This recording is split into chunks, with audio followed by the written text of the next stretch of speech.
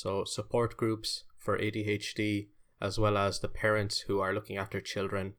Occupational therapy for adults who suffer from ADHD could be very beneficial, which basically means finding them jobs that will allow them to prosper or making changes in their current jobs, as well as joining activities like exercise, fitness, gym, things like that to encourage stimulation, participating in sports, which will be a great outlet for them.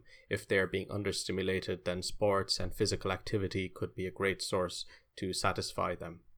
A new development I found is neurofeedback therapy, which is part of the psychological aspect of therapy. This involves using real-time brain activity, usually with an electroencephalogram or an EEG, to teach self-regulation and control. It's an interesting new concept. Finally, the last slide, the future of ADHD. Cases do progress as many as 30 to 50% from child to adulthood.